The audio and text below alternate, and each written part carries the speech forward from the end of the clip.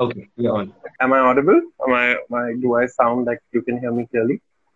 Why can't you see me? I can't see you too well, but I can hear you. Wave your hand. Yes. I see you move. I see you move. It worked. Nobody moved.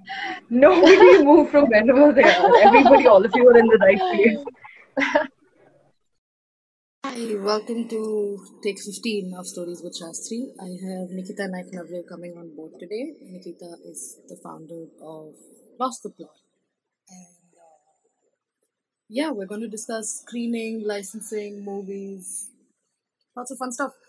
And Eid Mubarak, by the way, to those of you who are celebrating. And I'm just going to wait for her to come on board and we can take it forward. I just made a great meal of shakshaka today, so I'm very happy. I've had a very long day. I hope Nikita is doing well, and we're just waiting for her to see where she is. We're going to see what she is because I don't see if she can. I don't see her here. So I hope all of you are healthy. I hope all of you are staying sane. I hope all of you are doing things for yourself and also realizing that sometimes you need to, just chill. It's okay. Stuff happens. So I think I see her here, and I am going to add Nikita to. I'm going to open like my list of questions for her by the time she gets added. Hi. Hey, How are you doing? Tell me how was your day today? I'm doing good. Actually, I had a very chilled out day. Hmm. I don't know. I hope Mondays like this continue, even in the post lockdown. Yeah. But Oh, yeah, yeah. I had a pretty chill day. We ordered a vinyl player, so we're just testing that out. Hmm.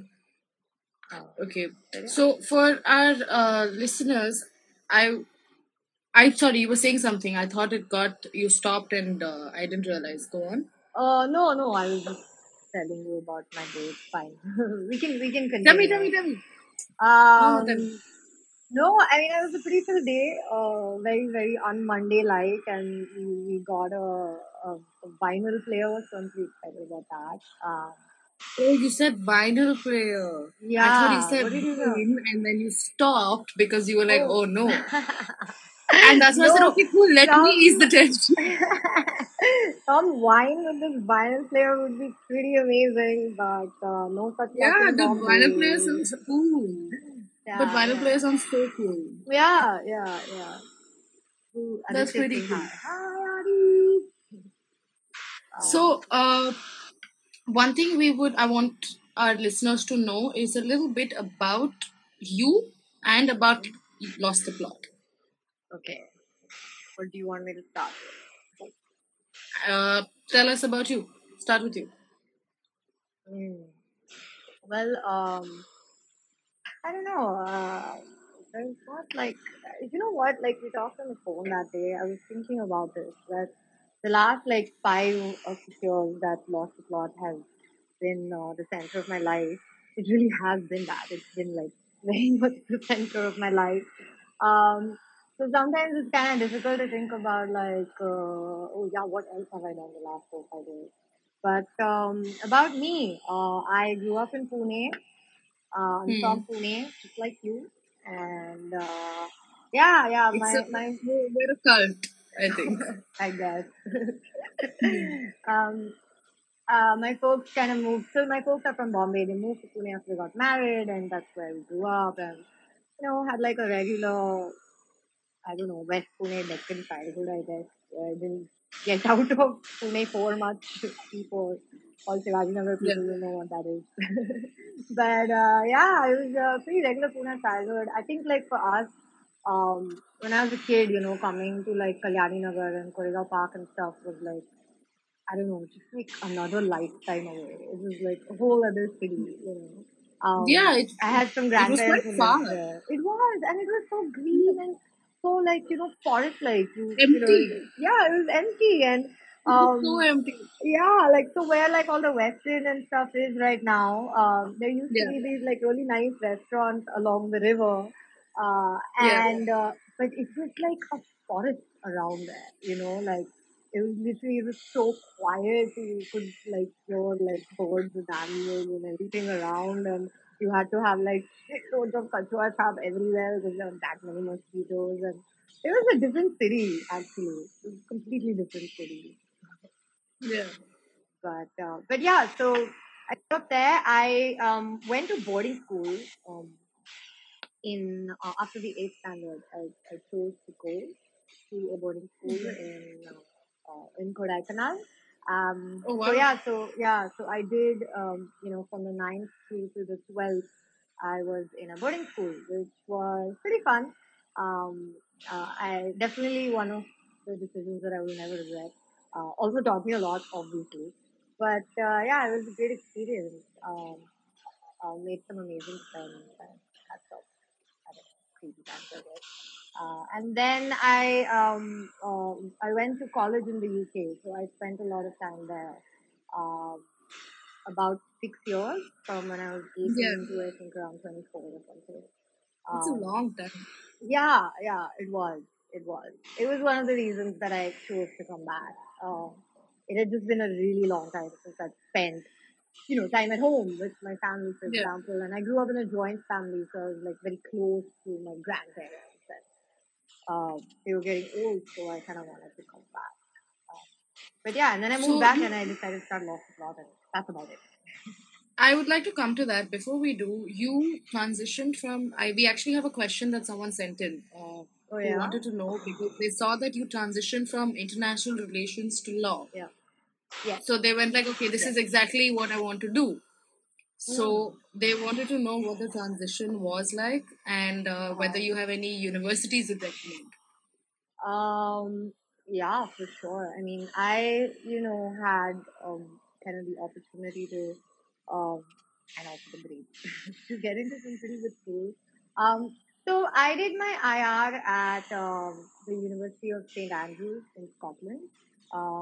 It's considered like, at least when I went to school, it was really considered a great school for IR, and we had amazing professors with some incredible, like, not just amounts of knowledge, but like real experience, in the world.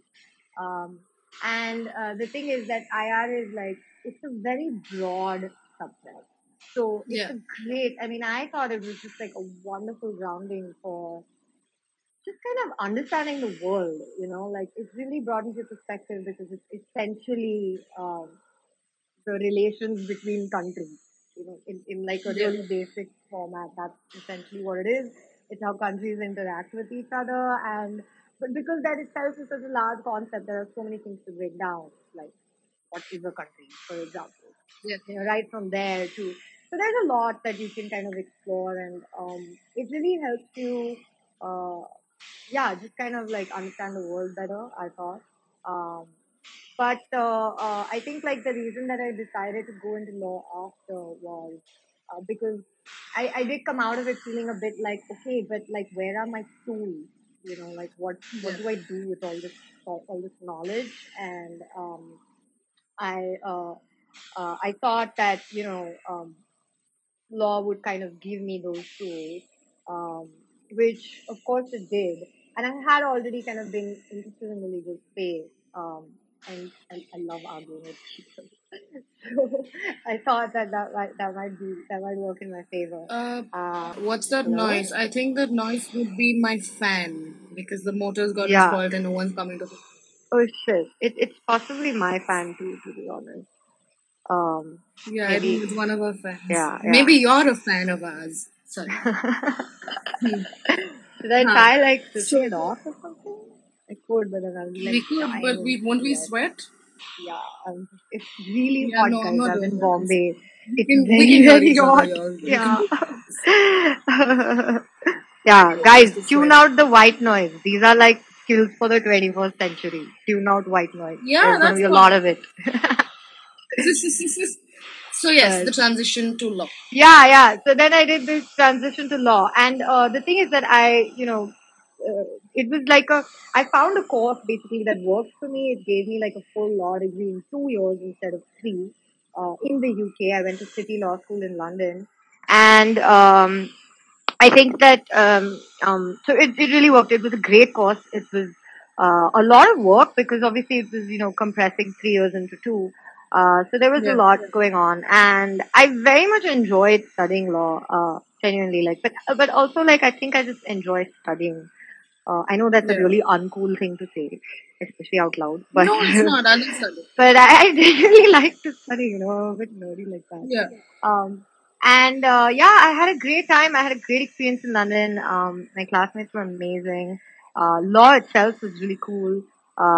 Again, though, it took me like at least like one semester to kind of get into it because it's like you're learning a new language. That's kind of what the law is. You have to understand the grammar before you can kind of start using a language. And it's the exact same thing with law. Like you have to kind of just understand its grammar, where it comes from, and a lot of that doesn't mean you have to get into theory, but until you have that, you can't really crack it. So I did that, and that was great. Very much enjoyed the grammar part of it, but I wanted to, that transition actually was very seamless. I mean, um, I think it's a very natural transition, to be honest, because the grounding that you get, in a course like IR is huge. And then when you kind of learn law as a tool, you have so many options open to you, and the legal space is like completely. I mean, it's so intricate. There's so much opportunity. Um, there can be huge impacts, that you can create. And basically, the two subjects are like, they're like learning two different languages that will help you deal with the world. Yeah. So, Yeah, I agree. yeah. So for someone, and especially if you want to practice as a lawyer, it's great. I mean, I decided a little early on that wasn't for me, but if you do intend to practice as a lawyer, go for it. Okay. Now, coming to Lost the Plot. So, could you tell our listeners a little more about what Lost the Plot is about, how you ended up starting it, and we take it Yeah. forward? Yeah, sure. So basically, when I was studying law, I there was a large chunk of it that was focused on copyright law, and it just so happened that around that time, all these outdoor screenings and like rooftop things and just open air screenings became a really big thing that summer in London, and of course, being the UK, it's a summer activity because like 10 months of the year the weather is awful. So it became like, all outdoor things happen at once. And it was wonderful. I love, I had, like, I've always loved the movies, but very much, on an audience footing earlier. And actually that's one of the things I'm trying not to lose as I get into the more business side of stuff. But yeah, so I started kind of like exploring this idea of what about creating this experience in India. By that time I was fairly certain that I wanted to move back, and that was of course for like my own reasons, having been at home and all of that. And um, I didn't want to, and like India was like there was so much happening back then, and I was like, what am I doing here? Like this feels a little stagnant, and what am I doing here? I should be back home where there's a lot more happening. I don't know, maybe it's like the grass always greener or whatever. But yeah, so I thought, how about taking this experience back home? And so, of course, the first thing I started doing was looking into like, how do you get the licenses to screen films publicly? For anybody looking to do public screenings, which Yeah. essentially means that it's a screening outside of a private film. Um, uh, if you need a permission and license from the person who holds the copyright. And there's a whole system developed around this of intellectual property law. Um, and I started looking into that, and then I realized like that there is huge opportunity, in the distribution space in India, and there are all these like intricate, interconnected reasons why, why we don't see a lot of non-Bollywood content in India. Of course, this was in like 2014, so there was no Netflix in India at that point, and Yeah. it really only had theatrical view, and that was like all, like sorry. Yeah. But so I started discovering a lot of these like intricate things that govern the film industry, from the back end, and how and why it is not good content isn't able to reach us, or how the whole, for example, how the whole theatrical model even works, like as a business model. So there was a lot that I was learning in that period, and I wanted to disrupt it. There was like really no other reason apart from that. And I wanted to kind of create this like nice outdoor cinema experience. And at that point, I was honestly only looking at it as an experiment. So I was kind of like thinking about it in terms of Pune having amazing weather and like Yeah. try to share. So and having amazing weather for like 8 months of the year, pretty much. Yeah. So yeah, so I was kind of still looking at it as an experiment, and but yeah, I thought that I would sort of come home and try this, and I felt that maybe the business side of things would also be more creative, which was something that I had felt missing while studying law. So yeah, that's how that happened. That's pretty cool. I remember when I met you for the first time also, it was through your cousins because I know them through school. Yeah, yeah. And I remember hearing about you from my seniors. I don't know. There was a bunch of friends of mine, like, I don't know if you, I don't even think, I don't know if I can take their names right now. Bunch of seniors of mine from school, and they go like, "Oh, Nikita's starting this whole thing. It's called Lost the Plot," and it was this entire concept that Pune had never heard of, and I don't think that anybody else around the country was doing it either, were they? Yeah, I mean, not at that time. That was the first kind of like outdoor, or definitely the first rooftop cinema experience Yeah, that India had ever seen. I think there have been a couple of like drive-ins and those old school, but that was like I believe in like there was one in the 80s in Bombay, and there's one in Ahmedabad which is still running super successfully since the 1970s. It's crazy. But there was no like really like concept around film screenings as events or in non-casual spaces, and that ties actually back to the whole distribution angle of things. The reason I think that those things didn't exist in India was because that stream of licensing, I would say more yeah, licensing than distribution, but yeah, that stream of distribution has never existed in India, where um, you know, you can officially get a license from a rights holder for screening in an alternate space. Um, it exists everywhere in the West. And the way that copyright works is that, the world is divided into different territories, and you can kind of sell and buy rights based on territory, or maybe for a large yeah. chunk of territory, or a specific country, or there are a lot of like combinations like that. But in the West, it exists.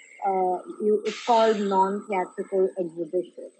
So Hmm. it basically means all the exhibition space, which means essentially spaces where screenings are happening, that are not a theater. Right.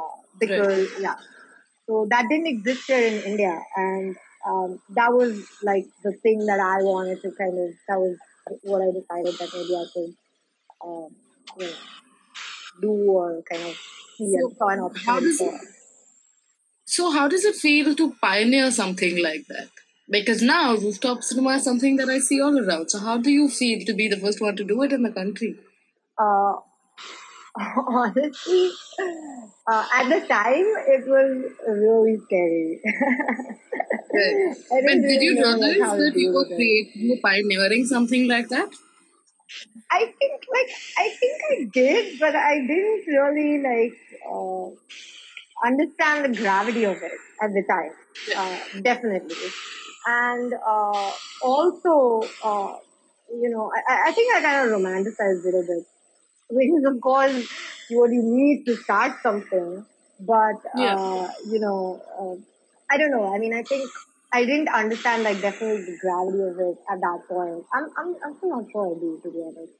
But what I didn't expect was that things would move so quickly. I wasn't expecting kind of like distributors and even major studios to be as uh, open as they were to give us the rights to screen their films. Of course, we're paying for all of this because that's the heart of copyright.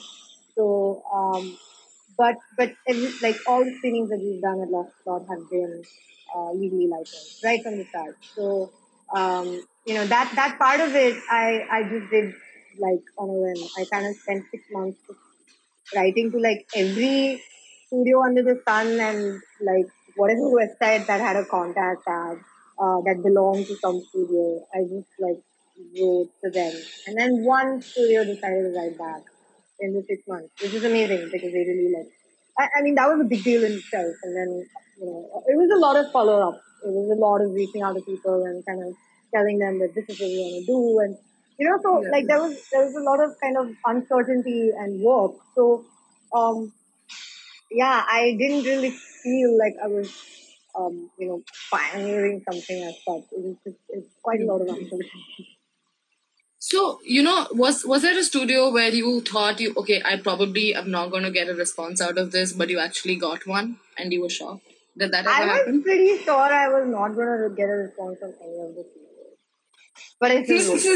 Like I was not expecting a response at all, like at all, honestly. I was like, I wonder how. I was like, I wonder what happens if you like write to Miramax, just like as a random person. I Yeah, wonder did what Miramax happens. reply? No, Miramax never replied. We have access to their content though, but they never replied. Oh, So okay. yeah, this is sad. But but yeah, so but one studio did reply, and then they put me in touch with a couple of distributors who um, had access to the India territory, because that also happens. Like different rights go to different distributors for particular territories. So I had Yeah. to find one who could give us licenses for India specifically. And I think what happens is that once the thing is that all of copyright is dependent on a contract that you sign. So, so all terms and conditions are varied. But yeah, so then I finally managed to find a distributor in that case. I also found that there was a huge amount of independent films in India, who were just dying for spaces to screen movies. So that was kind of like my second strategy in terms of getting Right. content to screen, writing to all the indie people here, because I was 100% sure that nobody in Bollywood would definitely respond. And I didn't know anyone in any film space. So, yeah. Right. So we have someone just said something. I think it's gone all the way up there. Okay, yeah. A witty, smart, intelligent, passionate, cinema lover, entrepreneur, running out of adjectives to describe Nikita. So, Nikita, I want to ask you this. Other than all of this, how would you describe your work and your field of work and yourself in 3 adjectives? The adjectives. Yeah. Field of work. Um, Field of work. Complicated. That's Hmm. definitely there. Complicated. Uh, Very rewarding. I found it to be very rewarding. A lot of fun. I mean, it's the movies. A lot of fun. Yeah, I'm sure. That's a big part of kind of why I do this. So, yeah, it's a lot of fun. It matches like my nerdy side to like my kind of random side. So, Yeah. yeah, I think that's pretty So much then it why it fits works. somehow. There's a lot of like admin stuff, which I kind of secretly enjoy. So, Yeah. yeah, it works for me. Oh, I'm glad. How did you come up with the name Lost the Plot? How did you? So it was just random. It took like a whole day and a half of talking about it. So I started doing all of this research while I was still in London, and my my best friend from college, St. Andrews, Lily, she also moved to London with me. So we, by this point, had known each other for 6 years. Um, hello, hi, Julian. Um, and so she was kind of like my sounding board. A lot of the initial parts of it, and she had a lot. She had some experience in film. Some other an actress in Germany, and so she was.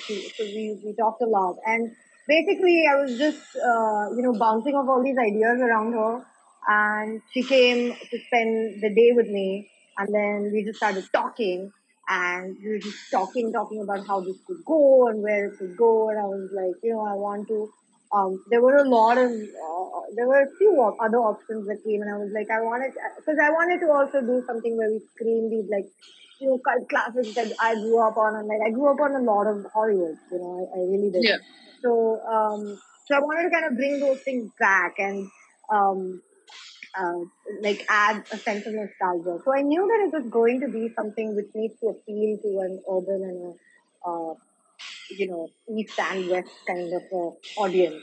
Um, and then at the same time, I wanted it to be something fun. And so we basically just spent the whole day walking around, sitting in our apartment, talking, walking around London. And we had wanted to go and check out this one speakeasy bar, which actually existed in a breakfast place, like it's like a breakfast restaurant. And every time we had gone there before that, it was like, man, it's full. Because also the speakeasy had like 4 tables. So, Yeah. it was always full.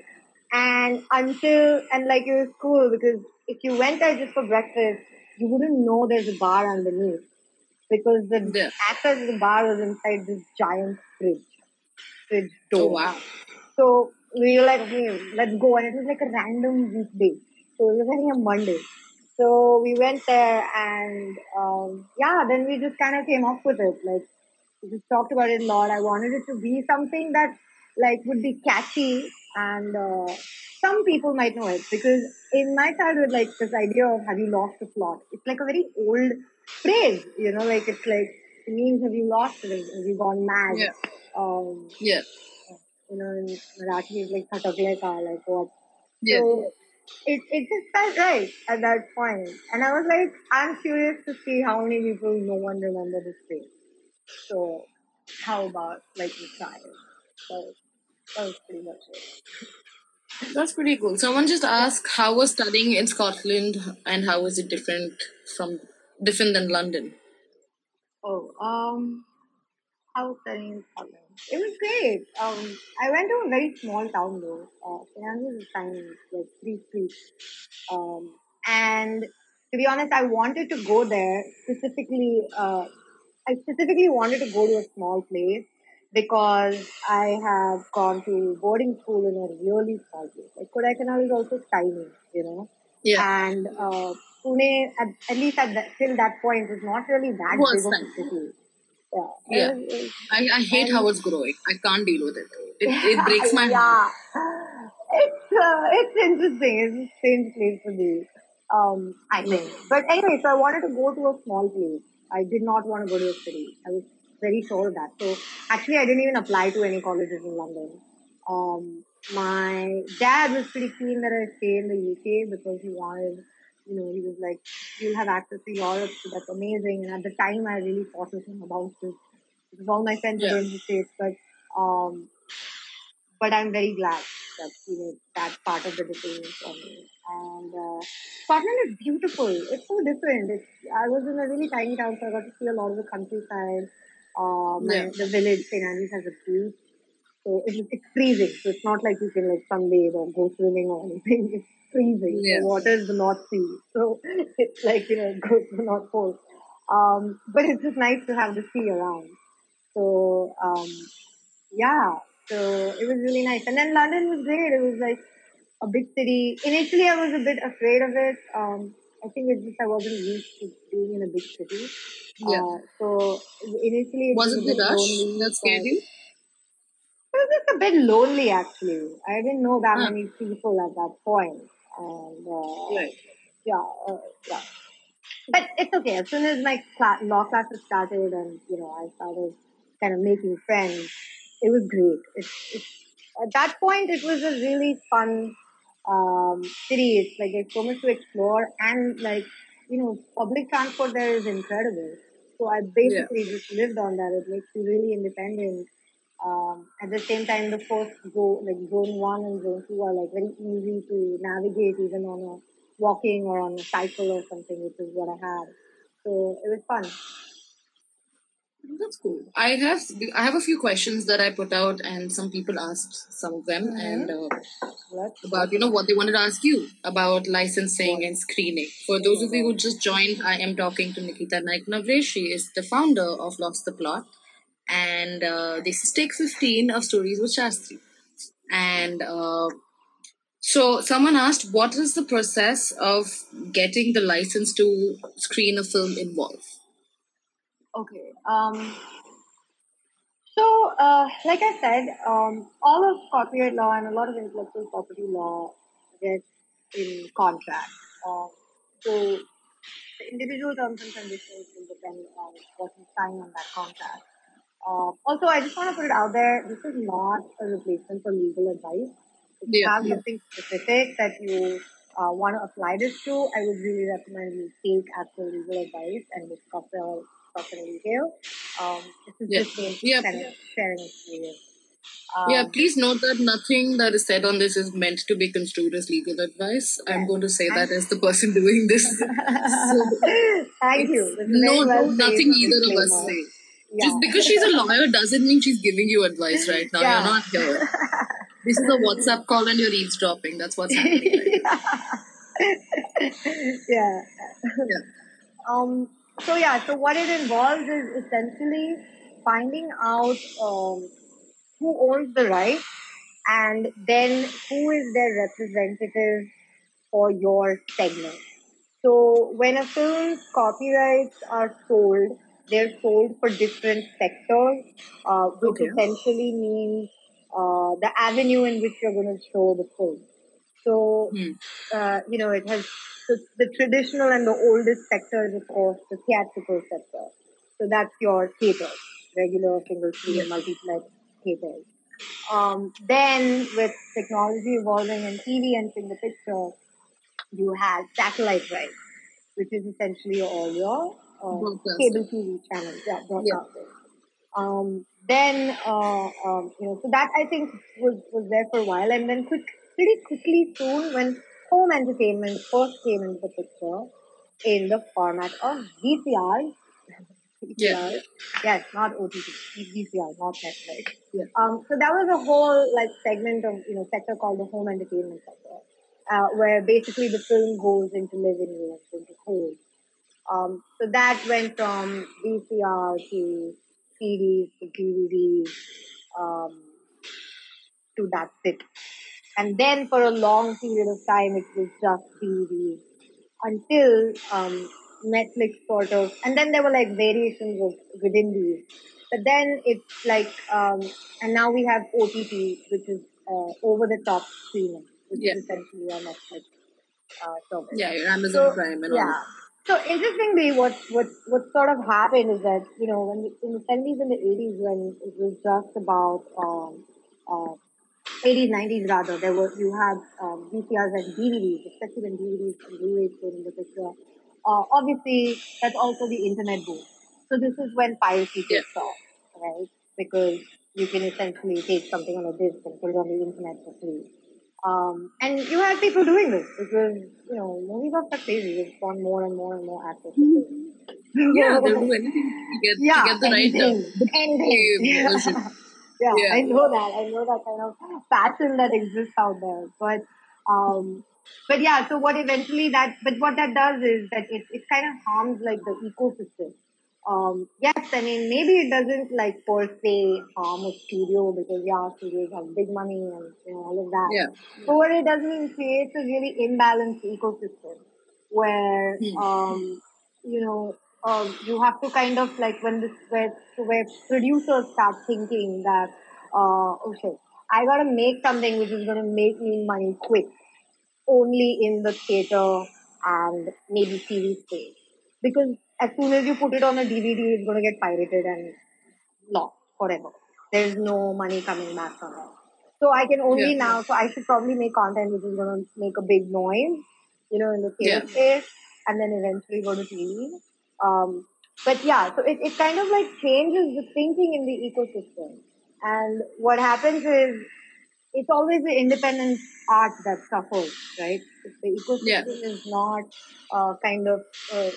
the circle's broken somewhere in the middle, it's the indie film that suffers most because anyway there'll be lesser risk takers on them. I feel like the circle is aligned somewhere in the middle. Yeah, exactly. So it's independent. It's not, risk. It's a bigger risk. Yeah. So so that's kind of what happens in the thing in that space. So essentially, if you want to start your own streaming, you have to figure out which sector you want to do it in. If you want to just host an event, so basically now where were we? We were at OTT, which is Netflix and stuff, and then you have just on ground screenings which are not outside your house. And that's the non-theatrical sector that, Lost the Plot kind of represents and also exploits to host our screen. So any kind of event that is happening around the screening, any kind of screening event that is happening, is in this sector, which essentially allows you to use a DVD or a Blu-ray, but for a public show by paying an additional license. So, yeah. So you need that. Okay, so something someone asked, another question that someone asked actually was that do private non-commercial screenings for a large gathering require any licenses or permissions? Private, I mean, I suppose if it's in your home. No, large gathering, right? So large gathering will probably constitute. Yeah, I'm not entirely sure about that, to be honest. It would need to be decided on a case-by-case basis. I know that some groups have sort of taken, there's a format where you take donations for like living room shows. I think it happens in the live music scene a lot, where you have these smaller scale shows, living room shows that happen and then you take donations. I think that's fine there because, the artist is there and the donations are going to the artist. But if you're taking these donations for a film where the copyright holder is not getting any part of this donation, any royalty, then that's wrong. Yeah, if it's for a filmmaker you hosted and they're there or they've given you permission, then I don't like that's the thing, right? Then you have the filmmaker's permission, so you have the copyright holder authority to host the screen. So that's kind of the difference. Okay. I don't know if I answered that question. I think you did. I mean, to whatever extent we could have. We have another question that someone asked. What are do's and don'ts for first-time producers in terms of licensing for various things or for low-budget movies and stuff like that, and pitching to OTT platforms? Oh my god. So I would I've never produced anything, right? I'm very much in the exhibition and distribution space. So I can probably answer those questions much better. But for the production side, there are a bunch of lives happening. Actually, Lost the Plot did an Instagram live with a film producer and distributor, Shiladika Bora. He's supported a lot of independent films. He's one of the chief producers of films like Matan and Newton. So we had a great discussion with him about this whole space, about what are the options for visibility for indie films, what are the options for producers pitching to OTT, how does the distribution space work. So anybody who wants to know that in more detail, you can go to the Lost the Plot IGTV and find it there. But from my side, I would say that as a first time producer, don't be too quick to kind of sell your rights. Because also as a first time producer, you should be thinking about sort of making your mark, because the whole film industry is very much, um, you need to have a certain repertoire of work for people to take it seriously, And if this is your very first film, I would sort of suggest that don't sell your rights off immediately. It's very important to think about like what kind of film you're making and where is its audience primarily. That's one of the main things. You need to figure out what is the channel that you want your film to be seen on. And yeah, of course, for everyone, the obvious answer is like everywhere. You want Yeah. everyone to see it everywhere. Of course, you made it some passion. But that's not true and that's not beneficial. So you need to put in the research to figure out where your audience is, especially as a producer, and what is the best avenue to get your film to that audience. So whether it's polls or social media or putting out, survey on your friends, I don't know. There are many ways. Like I basically starting an Instagram page and seeing how many people like it and where they're from, and there's all kinds of insights that social media gives you. So that's really important. For you to kind of make that connect and then think about which is the best platform and company running a platform for myself. So, but you really need to think about your film and where the audience is for before rushing to sell your rights to Yeah. someone. Don't do that. I didn't hear what you said last. You got cut off from my Oh, side. I said don't do that. Don't rush to sell your rights to anyone. No, yeah. I mean, Yeah. I think it makes a lot more sense to protect your rights for anybody, whether you're a creator or you're a producer or a creator. And get I would legal never advice on the recommend that. contract that you eventually sign. Yes. Definitely get legal Be advice. smart about Get your someone, contracts. Protect. yeah, The get amount of someone times to go through it with like, a toothpick. Yeah, the amount of times I've realized I've done such a great job with any contract that I'll pat my back for 20-year-old Sanghavitra being a smart cookie. So it works. Yeah, it's very So important. speaking of making a mark, what is it? I don't know if you have if what the gender ratio is in the exhibition and distribution space and the screening space. So what is it like to be a woman in that particular industry? Because I don't know anything about it. So I mean, the thing is that it's a very male dominated world. The whole distribution and sales angle of it, just very much is. It's because I think in some ways, a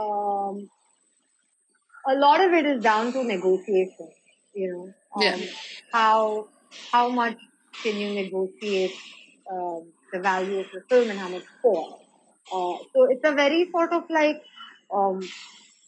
hard, like cash conversation kind of thing. Yeah. I think it's of course becoming a lot more professional now, and especially as more and more production houses are becoming very professional, very like up to Western standards. Everyone has their own like legal teams and everything. That's happening in India a lot. So in the larger teams, there are definitely more women that I interact with. There are a lot of I've interacted with a lot of women from the studio space. So for Yeah. example, with Warner Brothers or Disney or anything like that. Like I've mostly interacted with women there in the corporate world. But in the indie, like I mean, to be honest, there isn't that much of a space. Like with amongst like the independently running distribution companies that I deal with, it's mostly been all men. And it's been all right. I mean, I don't know. I tend to kind of think of like the positives a lot. So, for example, I think one thing that kind of works for me, and I don't know if this is a gender thing, but people think I'm really young. Like they think I'm younger than I am, and Okay. that works. I thought you were Sometimes. younger. Yeah, it works for me sometimes.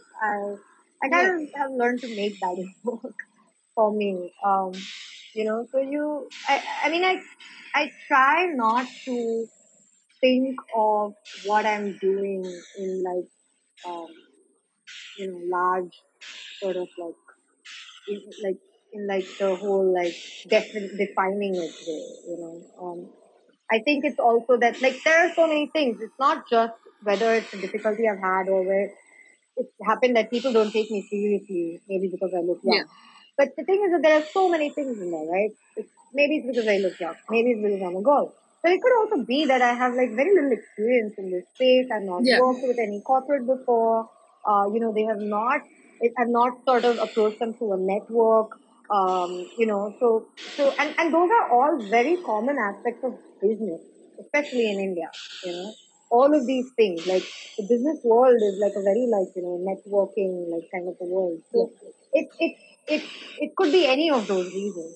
So I try not to attribute it to any one thing, um, but rather just kind of learn from that experience or that engagement, whether it's worked out for me or not. Because there's always something to learn, and there's always some little nugget of knowledge that will get slipped your way, and you don't want to forget that.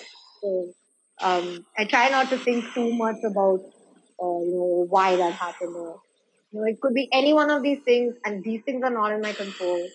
So there's no point in blaming them. It's kind of the Right. approach that I take. Yeah. You have a point. Someone just asked, what are the challenges you are facing in scaling up Lost the Plot? Oh, so to be honest, like the last 5 years that I've been running this, it has gone through many different business models. It has not existed as the one single business model, and that's because I wanted to try different things. I wanted to try every aspect of the space that I'm sort of getting into. Also Yeah. because I had the opportunity to, it's not just like I decided I want to try it. The opportunity presented itself, so I was like, let me do this. So let me choose this way rather. So so in terms of scaling it up, I wanted to understand every part of the puzzle before I thought about what aspect to scale up with. And I don't Yeah. know, I like trying things for myself. I've always Yeah. been like that. I've been like that since I was like 5. So, I want to try things myself. So that's probably why it's taken a little bit longer. I also didn't want to really, and I wanted to understand the space so much, much better. And so so if there is one major challenge, I would actually attribute it to this itself, where I spent all this time not picking a particular way of doing things. But now that we sort of have, we've got to a point that I wanted to be at.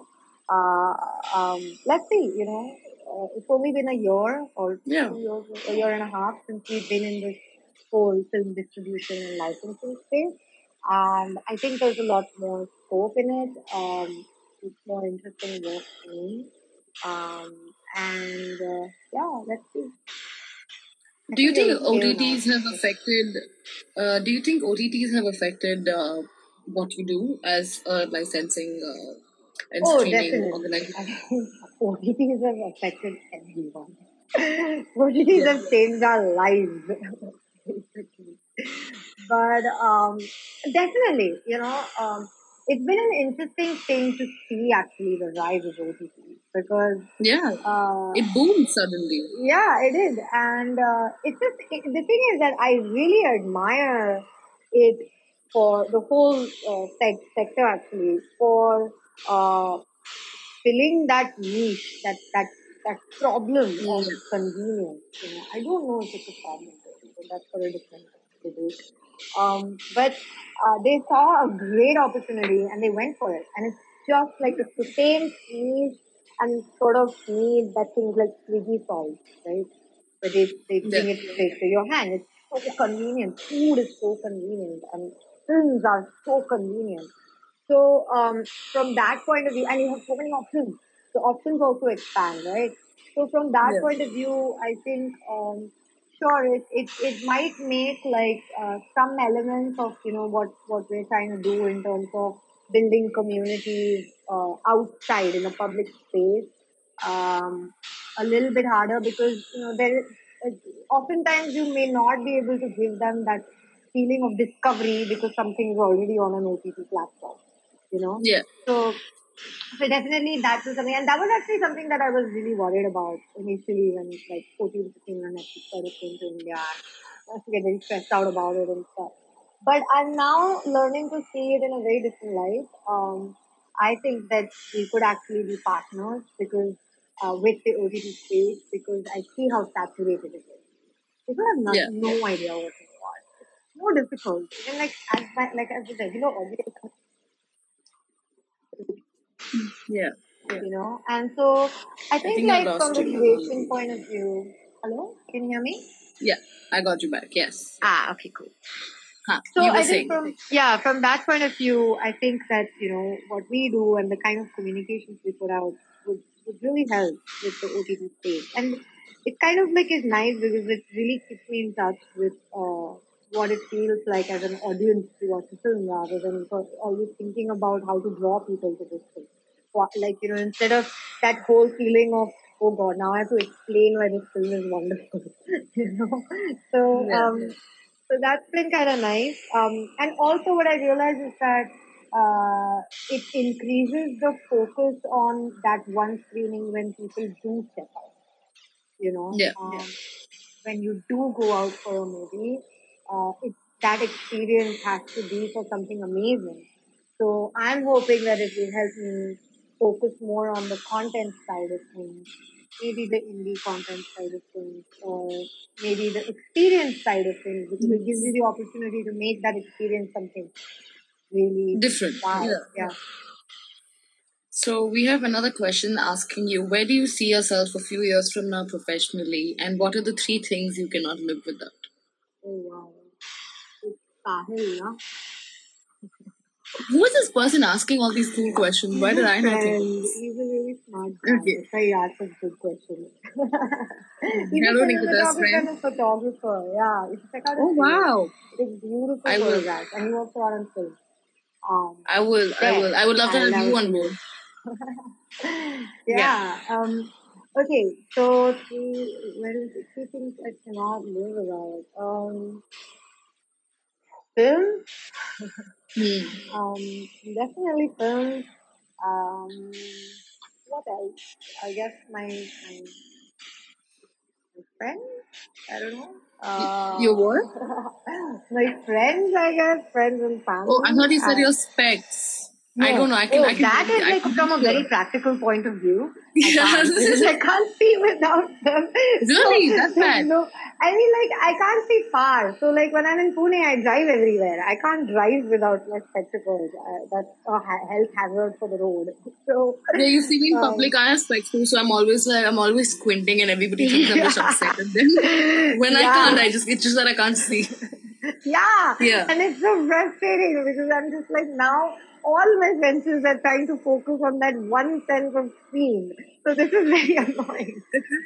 Okay. Okay, what else? But yeah, I guess the movies and, that and what else? God. Honestly, I really don't know. There are so many things that I can't live without. This whole quarantine has made me realize that pretty much all of my hobbies and most of my work is considered non-essential. So it's been like a very, That must have been an eye-opener, no? It has become an eye-opener for sure. It definitely has been an eye-opener. I've very much enjoyed this. Same. Quarantine. Yeah. It's been great. Contrary to popular opinion, but still. Yeah, of course it's not been easy, but it has been pretty great in terms of realizing. I feel like even easy comes from like a place of whether or not we think it's easy or not comes from a place of privilege. I have never realized how privileged I was before this. Totally. I mean, I knew it, but I never realized it. It's a world of a difference. Okay. Yeah. So where do you see yourself a few years from now professionally? So professionally. So actually, I'm sort of hoping to do this similar thing to what I'm doing now. I just hope that I'll be running a bigger outfit. I don't want to turn this into a huge company, to be honest. I like compact outfits, like compact, efficient Yeah.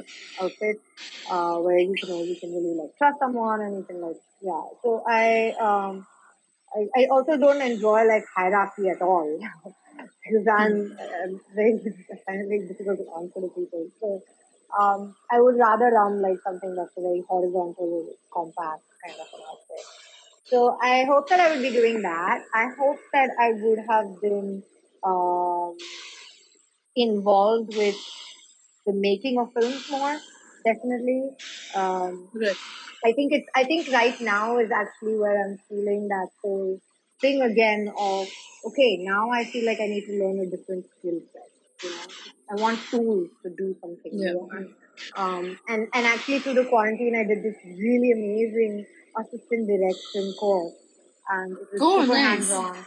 Yeah, a friend of mine who works in the industry, he's running it. He's actually doing his last batch right now, a new batch that's going to be the last one. And I highly recommend it to anybody who wants to sort of understand what it is to be a director. I mean, what is the job of the director? You know, like it's Yeah. a very hands-on, practical course, and you really understand like uh, the like actual skill set sort of that you need to be an assistant director. What makes the machinery move? You know, what makes Yeah. the machinery? It's all these people that are doing actual tangible jobs on set, and so it was great. So I'm really excited about that though. I'm excited to be like kind of putting myself out there a little bit in terms of the filmmaking side. That sounds pretty cool, and that brings us to the end of this episode. And one last question though: what's the coolest indie movie you have seen recently? Indian indie movie. Indian indie movie. So I watched a very interesting movie last month on Movie called Catfish. Okay. It's a Bengali film, and it's about the really like the bottom rung of drug addiction, basically, in Cal. And like, like the very seedy kind of what we assume is very seedy world. Yeah. And it wasn't an easy watch, to be honest, while watching it. And I think there are a lot of polarized opinions out there about the film, but it was just beautifully shot. It's all black and white, and some of the things, the way they were staged, was really, really moving. It's one of the films that I thought about a lot more after I watched it. Right. That happens. Rather than so that was a very interesting experience. And another great independent film I watched was Kamyab. That's on Netflix. What's it called? Kamyab. Kamyab. I want to watch that. I want to watch that. Funny. But I'll also watch this one. Thank you for coming on board. This was so much fun. Thank you for having me. You were lovely, and I hope you get everything you want out of Lost the Plot. I hope you finally go and make that film of yours. And I hope people now finally stop looking at it as the fun film page on Instagram. So, eventually. Well, we want to do that too. But yeah, thank you, Also, Samantha. See you. Bye. Bye.